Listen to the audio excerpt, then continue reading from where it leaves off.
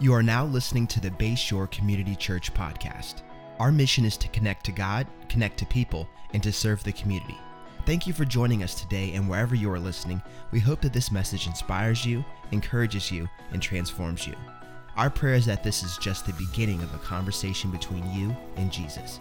Enjoy the message. So good to see everybody. We're so glad you're with us, and we're just very thankful to be together here at Bayshore. So we're just making progress. You know, a year ago when we were in COVID, we didn't even have Easter service in person, and now our campuses are all meeting, and so we're all making progress. So I'm very excited about that. So we're glad you're here. I want to say hello to our Fenwick Island campus that are joining us right now. We just love our Fenwick Island campus. We have an incredible group there, and they're doing such a great job, and they're reaching that community. New people are coming into that church all the time. And also our Rehoboth campus is just doing so great. They had record attendance last week. And we're just all just so grateful for what the Lord's doing. And also want to welcome WGMD Radio that's listening. And we're so grateful for them as well. And our online family. Let's give our online family a big hand. Thank you guys for listening to us. The best way to experience Bayshore is be here, but if you are online, we just are so grateful that you are with us today. So we're starting a new series. This is a great day to be here because we're starting a new series called Finish Line, and this series is going to go 4, 5, 6 weeks, something like that. We're not quite sure yet, but it's going to be a really helpful series to all of us as we talk about the importance of finishing, crossing the finish line. And I want to read a text. This is not our main theme, but our main text, but I want to just read it. Paul said in 2 Timothy chapter 4, verses 6 through 8, he said, this is the last thing Paul wrote as he was in Roman prison. He said, for I'm already being poured out like a drink offering, and the time for my departure is near. I have fought the good fight, and I have finished the race, and I have kept the faith. So we're going to be talking about crossing the finish line, completing your mission and getting through what God wants us to get through. And what we're going to be using this in this series is the little bit of history. And those of you that know me know that I like history. And so we like to teach a little bit, so you learn some things about the Bible. So when you're reading the Bible, it makes sense to you. And one of the big things that happened in the Old Testament was the captivity of the city of Jerusalem. That happened, there was 3 different invasions from the Babylonians between 586 and 605, and the people that lived in Jerusalem were taken into captivity 900 miles away into Babylon. And they stayed there for 70 years. And they were there for that long extended time. And then Jeremiah the prophet, now it's so interesting how all these things work together. Jeremiah the prophet had warned them as the captivity was approaching that they would go to Babylon. It's not going to be a quick deal. You're going to be there for a while. And he said it's going to last for 70 years. And when 70 years was up, then something would happen and they would be allowed to return back. Now, what happened? I want to put a little graph here on the board to kind of give you a little understanding of what's going on. This graph is a crown, a bullhorn. This gives you this is a very simplified version of history. So after 70 years, they were allowed to go back. And how did that happen? There's this king by the name of Cyrus, King Cyrus the Great, if you remember from your world history in college. King Cyrus in 539 conquered the Babylonians. He was a Persian, and he said, you all can go back. You can go back to Jerusalem. And we found historically that there's interesting things that corroborate the Bible. We found a cylinder back in 1876. Somebody discovered a cylinder called the Cyrus cylinder, which was a secular piece of artifact. This is a Cyrus cylinder, and it has on this is written in cuneiform, a strange language in those days, and it said that when Cyrus became king, that he let all the nations that he had in captivity, that he had taken from the Babylonians, go back to their homeland. So we know that this historically happened, and it's in the Bible, and we'll read that in just a minute. So we'll put the graph back up here. So this Cyrus, he was a key guy. Everybody say 539. 539, he said, the captivity was over, you guys can go back. You can go back to your homeland. So they go back to the homeland, and they're going to rebuild the temple. In fact, Cyrus is going to let them go back, and he's going to finance them rebuilding the temple. And this is under a guy, this is a guy named by the name of Zerubbabel. Zerubbabel leads the expedition out of Persia, what was Babylon, and he leads the construction project. So he's the construction manager. So the people, they go back and they begin to build the temple, and they go at it for about a year, and then they get tired. And when they get tired, they kind of retire. These are the returned exiles. They'd lost their momentum. They weren't interested in doing it anymore. And so God raised up these prophets. These are two prophets in the Old Testament, the end of the Old Testament, and these are called minor prophets. Now, there's a bunch of minor prophets, but the minor prophets are minor prophets not because they were short in stature. They weren't little guys. It's because they had short books. And Zerubbabel was trying to get the people to build. The people got tired, didn't want to build anymore. So Zechariah and Haggai, these two prophets, began to try to encourage, this is a bullhorn, they began to encourage the people to get back with it and to rebuild the temple. And so that's the whole sequence at the end of the Old Testament, right there in those pictures. So let me read to you a little bit of Ezra chapter 1, verses 1 through 4, and let's look at this story. Ezra chapter 1, verses 1 through 4. In the first year of Cyrus, king of Persia, in order to fulfill the word of the Lord spoken by Jeremiah. Remember I said Jeremiah would prophesy, did prophesy and said you're going to be in captivity for a while. It said the Lord moved on the heart of Cyrus, king of Persia. Now Cyrus is not a Christian. He's not a godly man. He's a secular ruler. But the book of Proverbs says, Proverbs 21 verse 1 says, the heart of the king is in the hand of the Lord, and he directs it like a watercourse. So God directs the heart of this secular king, and it says, the Lord moved on the heart of Cyrus, king of Persia, to make a proclamation throughout his realm, and also to put it in writing. This is what Cyrus, king of Persia, says. Listen to this. The Lord, the God of heaven, has given me all the kingdoms of the earth and has appointed me to build a temple for him in Jerusalem in Judea, and his people among you any of his people among you may go up to Jerusalem and Judea and build the temple of the Lord, the God of Israel, the God who is in Jerusalem, and may their God be with them. And in any locality where survivors may now be living, the people are to provide for them silver and gold with goods and livestock with freewill offerings for the temple of God in Jerusalem. So here is a great opportunity.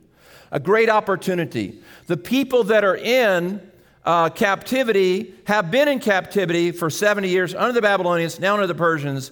Now this king comes up. God has moved his heart. God has directed him to let the people go back to rebuild the temple. And not only that, but he's going to pay for it. He's going to pay for the construction of the temple of Jerusalem, that is where Yahweh met with his people. The temple in the Old Testament was where heaven and earth met, where God communicated with man, and God was using a secular king to come and establish the temple, and they were given this great opportunity. Great opportunity. Let me just say this to you as we think about our lives. Every day is a great opportunity. How many know that we're living in a day of opportunity? This is a day of incredible opportunity. Every day that you and I wake up is a great opportunity. It's an opportunity for us to serve the Lord. It's an opportunity for us to help people. It's an opportunity for us to grow in our faith. It's a day of great opportunity. So when you think about Cyrus gave the decree, this is a big opportunity. Every day is a blank canvas. Every day is a blank canvas. And God gives you a brush, and he gives me a brush, and he gives us paint so we can fill that canvas with wonderful and beautiful things. So think about that. Think about your life this week. Your life this week is an opportunity to help people. This week, I think about my life, what happened this last week.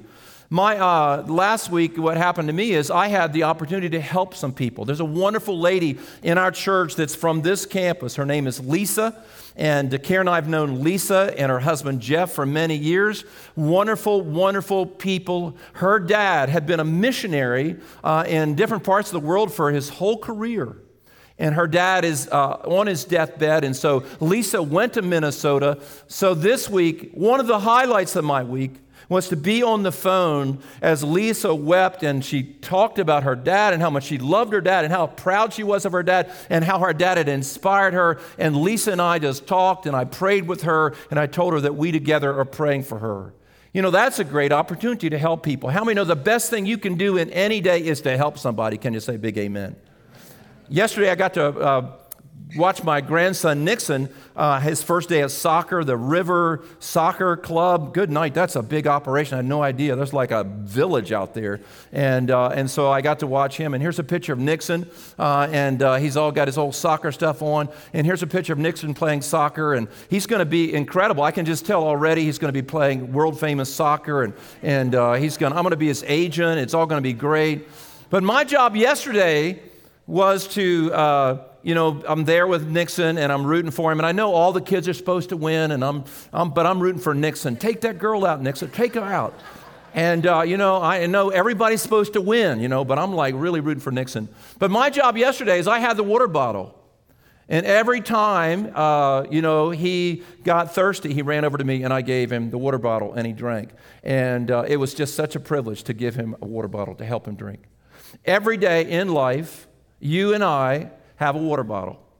And that water bottle is to help people that are thirsty, people that are struggling, people that are having a difficult time. And we are designed by God to help other people. John Wesley said, do all the good you can in all the ways you can in all the places you can as long as you ever can.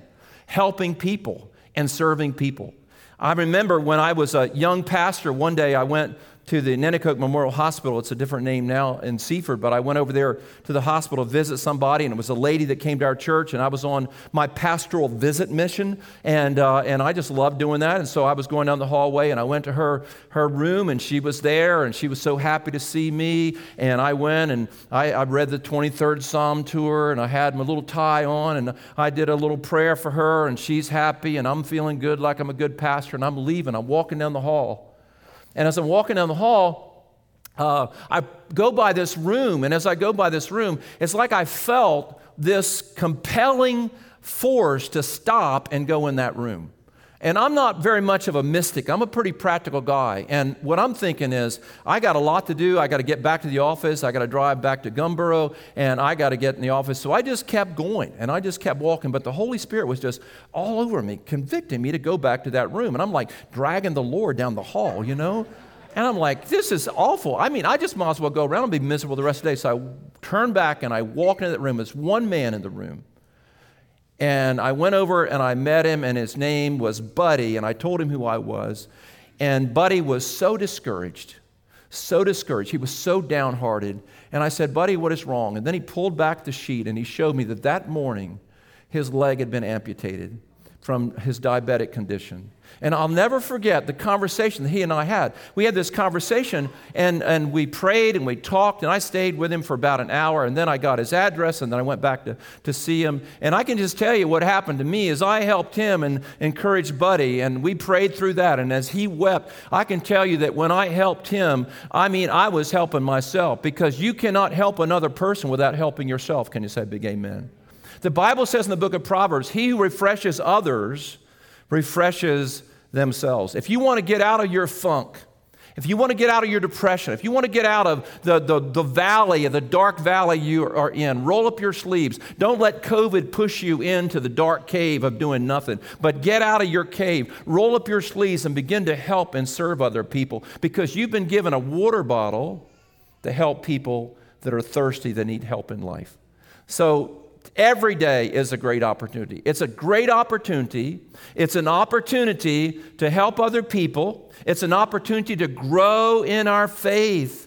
It's an opportunity to grow in our faith. Are you growing in your faith? Are you continuing to learn? Are you growing in the Word of God? Are you reading the Scriptures? Are you growing in your faith? And I had a wonderful Bible study on Tuesday night. We're still meeting in Zoom. Many of our small groups, or all of our small groups right now. We're convinced, we believe, we're hopeful, by the fall, our next semester, we'll be meeting in person again in our small groups.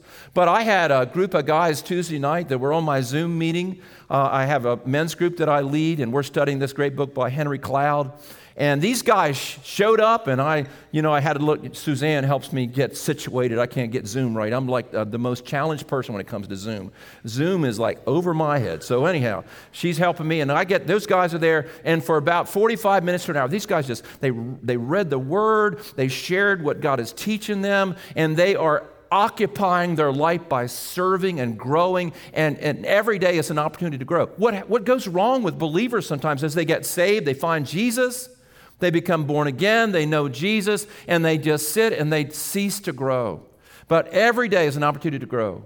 Karen and I, many evenings, we watch Netflix, and we have a few shows that we watch. But every night after dinner, if we're home, if we have the night free, we retire to we'd usually take a bike ride if it's nice, and then we come to our living room and we sit down, and she opens a book she's reading or something in the Word. I open a book that I'm reading, and I just kind of read, or I turn on a video, a podcast, and I want to grow, because growing in your faith every day is an opportunity to grow. Every day is. And so make sure that you avail yourself to that. So think about Cyrus. Opportunity, great opportunity. Go back to the land, and you can go back to the land. This is a great, great opportunity. What are our opportunities? To help people and to grow in our faith. Say it with me. Our opportunities are to help people and to grow in our faith. So, by the way, the vision of Bayshore is transformation. It's not just to get a bunch of people sitting in buildings, which we want people to come to church, but our goal is for you to come to church, to get in small groups, to serve people so that you will become more and more like Jesus. The goal is not to have so many head count. The goal is to have people engaged in discipleship, coming to church so they can grow in their faith. So that is the great opportunity. So let's think about this. Cyrus said, we know it biblically, we know it historically, we know it tangibly, it happened. He said you can go back to Jerusalem and rebuild the temple. Think about this. How many people went back to Jerusalem when Cyrus gave them the opportunity to go back to Jerusalem? 900 miles away. They had to go ways. How many people went back? Here's the answer to that. 42,000 people. 42,000 people went back. You say, Pastor Danny, how do you know that? I'm glad you asked that, because I have a scripture for you. Here it is. It says in Ezra chapter 2, verses 64 through 67. Here's what it says. Ezra chapter 2, 64 through 67. The whole company, this is the number of people went back from Persia when Cyrus gave them the command. The whole company numbered 42,360 and 65. Besides, there were 7,000 male and female slaves and male and singers and donkeys and mules and the whole thing. So 42,000. Hey, how many know that's a good number? 42,000, that is a good number. 42,000 people went back when Cyrus says you can go back. That's so encouraging to me. But the other side of that is, how many people were living in Babylon when that decree was given? Jewish people. How many Jewish people that had gone into captivity, and when they were in captivity for 70 years, had multiplied, procreated? How many Jewish people were in Babylon or Persia at that point? How many people were in that land? Here's the answer to that. Scholars believe that there were 1 million people, 1 million Jewish people that were in Persia, or what was the Babylonian Empire, that had been taken captive. 1 million people. 1 million people, and 42,000 people went back to Jerusalem to rebuild the temple. 42,000 went back. So what is that? Here's the answer to that. What is that? 4.2% of the people that were given the great opportunity to go back to rebuild the temple to make history, only 4.2% went back. Less than 5% of the people went back. Most of the people stayed in Babylon, and most of the people did not come back to rebuild the temple. So when I read that and I researched that, and I realized that the majority of people, 95% of the people, when they heard the decree, did not respond, did not go, did not avail themselves to that great opportunity, but they stayed in Babylon. It made me really wonder about our own age and our own generation. We've been given this great opportunity to grow in our faith. There are great churches all across America right now. There are great churches in every community. God is doing something great. There is an incredible opportunity. The Word of God is being preached and taught in our country, and the Lord is doing incredible things in our country. But yet there are many, many people that do not lean in and avail themselves to what has been given them. 4.2%. Everybody say 4.2%. That is astonishing. That is astonishing. So what I want to know is, as we think about, why didn't they come back from Babylon? Why did they stay in Babylon? Why were they comfortable in Babylon? The problem is they were comfortable in a place they were not supposed to be comfortable in. They were at ease in a place where they should not have been at ease at. We know from Jeremiah's prophecies that they were supposed to leave Babylon after 70 years, but even though they were supposed to leave after 70 years, most of them stayed. And I just wonder what happened to them is while they were in Babylon, maybe they got really comfortable in Babylon. They got really comfortable. And I think that one of the things that's happened during COVID is I think some people have gotten extremely comfortable in not coming to church, extremely comfortable. Some of that obviously is very, very practical and important, with the COVID concerns and all that. We absolutely understand that. But there's another side to this. And the other side is it's possible for us to get comfortable in a place that we are not supposed to be comfortable in. We are able sometimes to get comfortable in Babylon when God has a call on us to re-engage and to build the temple and to serve the Lord and to give our full energy to glorifying the Lord and honoring the Lord. And so many people just simply stayed in Babylon. And I thought about myself, and whenever I read a text like that and I say, Lord, am I giving myself fully to your work? Am I giving myself fully to you? Or have I sort of gotten indoctrinated and comfortable in Babylon, and am I not really seeking you the way I need to seek you? Because I think it's possible for this historical thing to repeat itself in history, that we get comfortable in a place that we're not supposed to be comfortable in. I thought about this. I thought about how we've got everything. How many are glad we've got so many blessings in America? Can you say a big amen? How many grateful you got indoor plumbing? Are you grateful for that?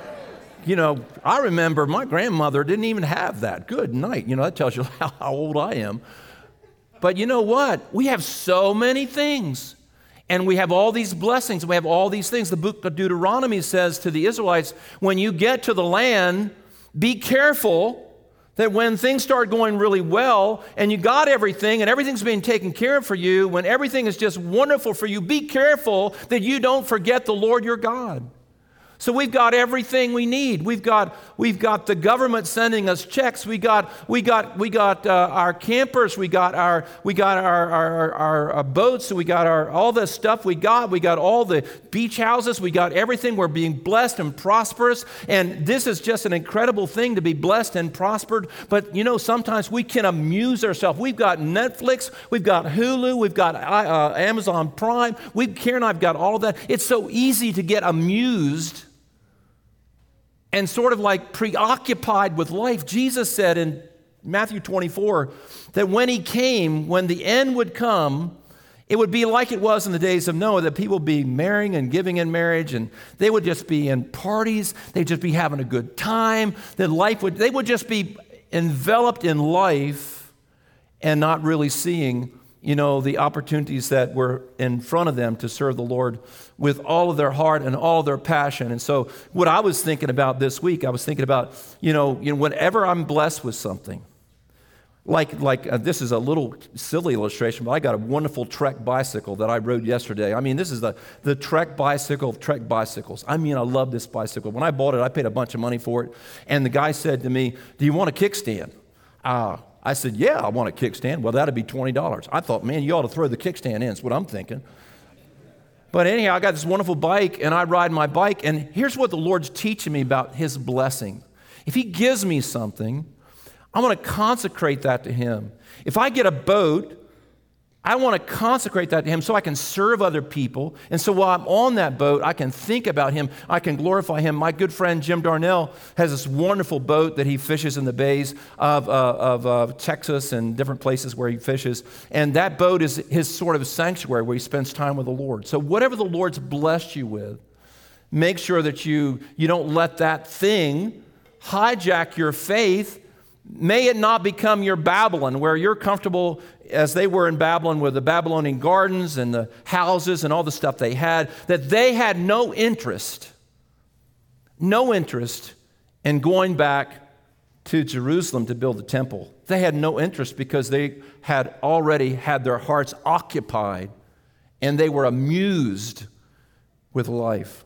Say this with me: seek ye first the kingdom of God and all his righteousness, and all these things will be added unto you. So when I think about this, here's a couple thoughts I had about it.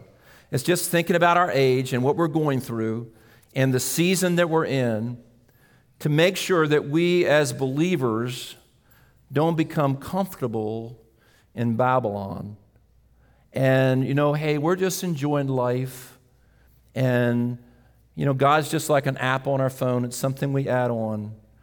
But the Bible says that the Lord is not an app on our phone. The Lord is our life, that he's everything. And those 42,000 Jews that went back to Jerusalem, they went back to Jerusalem and they had one passion, one desire, one dream, where they were going to invest their life in building the temple. They were going to build up the glory of God. They were going to, in their generation, they were going to make history. They were going to do something incredible, and they weren't going to be occupied or preoccupied in Babylon, but they were going to leave and give themselves fully to the work of the Lord that the Lord had given them.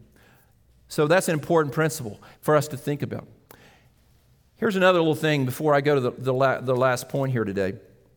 The other thing I was thinking about when I was thinking about this in Babylon and Persia, the king, and everything was taken care of for them in Babylon. Everything was there. I was thinking about this important principle to make sure that the Lord is our primary focus, and he's the one that's going to take care of us. It's easy. Now, this is something that maybe, we're a little uncomfortable even articulating. But it's easy for us to begin to look at the government system that we're living in as our God to take care of us. Listen to this: the more socialist a country becomes, the more secular it becomes. The more socialist a country becomes, the more secular it becomes. That means when we have a country that takes care of all of our needs, the government is the big G. It becomes the God. The government sends us checks. The government is in charge of our healing. And I'm so grateful. How many here have gotten your shot already? You got one of your shots, at least raise your hand. I'm all about that. I'm on the hunt for my shot, to get my shot. But you know what the governor of New York said, Cuomo said? He said, prayer is not the answer to COVID. Prayer is not the answer to our country. He said, science is the answer to our country. And when I get my shot, you know what I'm going to be doing? I'm going to be sitting in that little chair, and however they do it, the big light they put over you. And the first thing I'm going to say is this going to hurt? That's what I'm going to say. And, I don't know if it's going to hurt or not. But you know what I'm going to thank the Lord for? I'm going to say, Lord, I thank you that you created chemistry. I thank you, Lord, that you are the one who authorized microbiology. I thank you, Lord, that you are the one that is behind all the cures that we're given in our country. I thank you, Lord, that you are my source and you're my supplier and you're taking care of me. If you're grateful that the Lord is behind your healing and not some system, then I want you to just say a big thank you to the Lord. Amen right now. Would you just give the Lord a thank offering right now? When Cuomo said, hey, science is the answer, here's what I want to say. Boy, I'm all about it. I love science, and I think it's very important. The greatest scientists in history were all believers. Here's what Isaac Newton said. Isaac Newton, if you took physics in college, you studied a lot of Isaac Newton. Here's what Isaac Newton said. I believe the more I study science, the more I believe in God. I believe the more I study science, the more I believe in God. Here's something else that Isaac Newton said, another quote here by him. He who thinks half-heartedly will not believe in God, but he who really thinks has to believe in God. See, I believe that we have to be careful as we're in Babylon, under the umbrella of this time of our history, that we don't begin to make Babylon our passion, and Babylon our God, and Babylon the one that takes care of us, because I believe that we have a heavenly Father who takes care of us and loves us. I don't know about you, but the Lord has been incredibly good to Karen and I, and good to our church during COVID. And if the Lord's been good to you and taking care of you during this crazy, crazy time in history, would you say a big, rousing amen right now?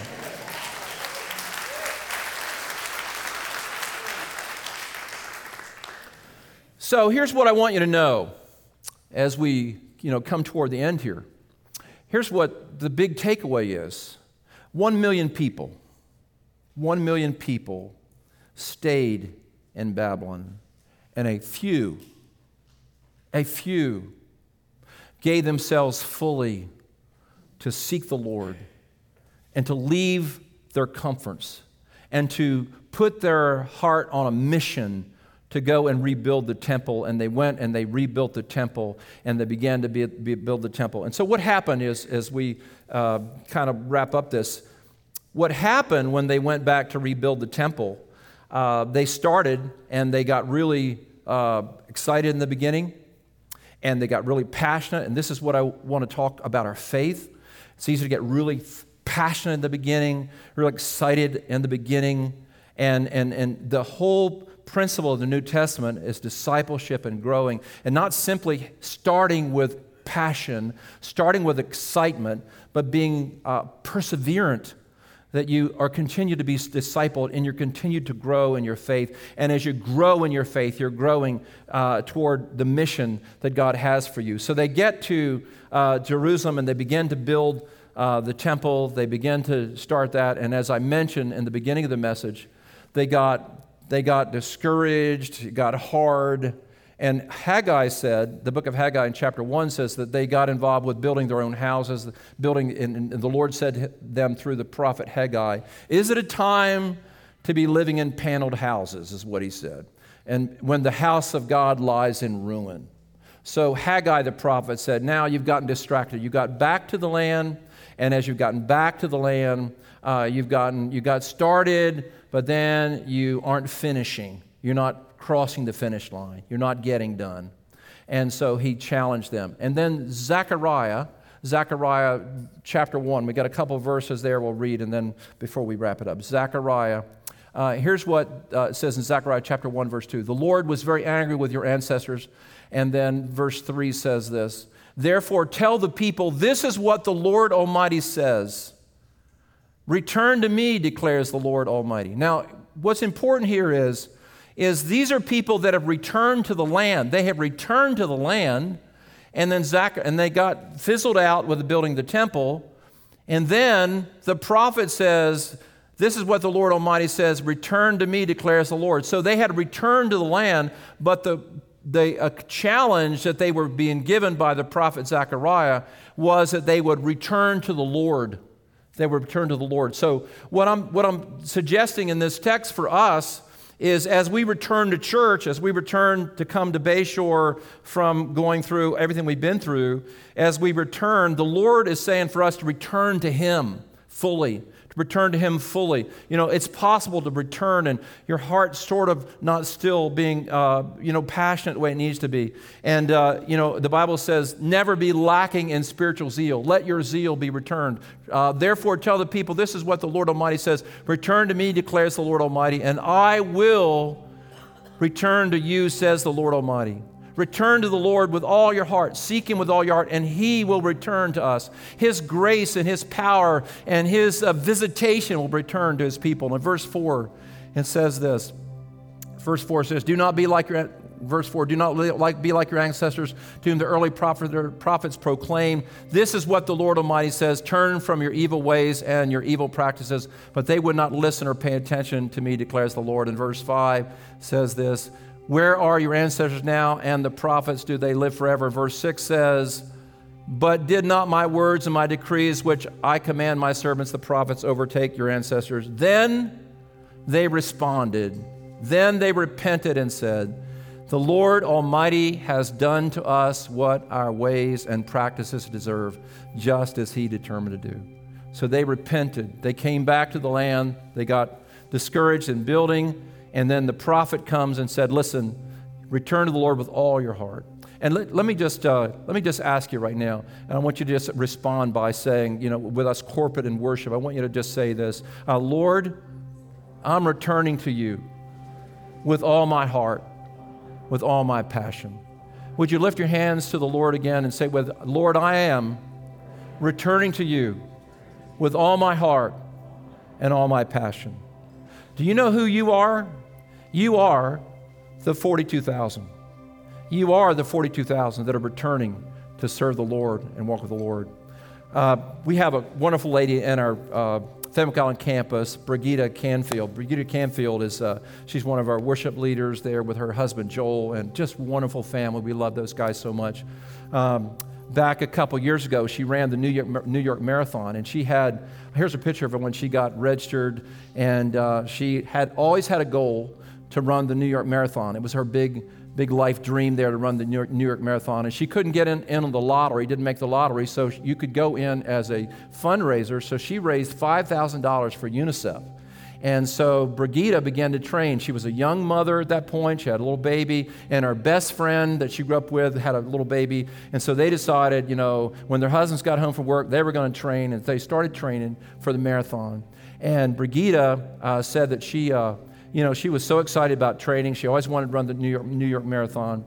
And so she said, "I began to train, and when I got to the 10-mile mark in my training," she said, "my knees began to give out. I had trouble with my knees, and she said, I looked at all these remedies and different things I could do to get my knees better." And she kept training and was able to finally run. And so here's a picture of her in the middle of the race where she's running, and she's running. And she said, when we started, with 26,000 people, they start in different groups, 26,000 people. She said it was so exciting when we started. But as you got into the race, the longer you went, the harder it got, because you were not surrounded with so many people. And here's what she said. Here's our quote about her experience. "We started out on fire and breezed through the first 18 miles or so. If you run a marathon, you know that mile 20 is where you hit the wall. There were so many times between mile 20 and 26 that I felt my body was completely done. But you just continue to put one foot in front of the other and carry on. It's amazing what your body can do when you're properly trained." And here's a picture of Brigida crossing the finish line when she made that. There she is in the gray. She crossed the finish line, her and her buddy, and she crossed the finish line. She started, it was exciting in the beginning, and then she got into the grind where it was hard. And she kept running. Here it's a season where the Lord's saying to all of us, it's a season where we're running the race, and we're seeking the Lord, where we're running with all of our heart. And we've got to be very, very careful that we don't become distracted by other things, but that we give ourselves fully to the work of the Lord. Would you lift your hands right now as the band gets ready to lead us in some worship? The Holy Spirit's just moving in our church. He's moving in all of us right now. He's speaking to us. He's raising us up. He's calling us to be the passionate people of our generation. He's calling us to make history. He's calling us to make history, to change the world that we live in. He's calling us to be fully devoted, coming and rebuilding the temple and rebuilding the kingdom of God. Lord, we ask you, Lord, to pour out your grace and pour out your power on us today. We thank you for your love and your mercy. We thank you for the Spirit of the Lord that's raising up people right now. We thank you for the energy of the Holy Spirit that's coming in people. We thank you for the passion of Bayshore, that the temperature is rising as you bring revival and great things in our community. We thank you for blessing us, Lord. In Jesus' name, amen and amen. Thank you so much for joining us on the Bayshore podcast. I want to encourage you to take this message you just received and allow it to go deep into your soul and let Jesus do the deep work that only He can do. A special thanks to everyone that gives generously to Bayshore. It's because of you that this ministry is possible, creating life change all over the world. You can be a part of spreading the message around the world by going to bayshore.online and clicking Give. For all things Bayshore, visit bayshore.online to find out what your next step may be. You can subscribe right here and share this podcast with your friends and family. Thank you again for listening. God bless you.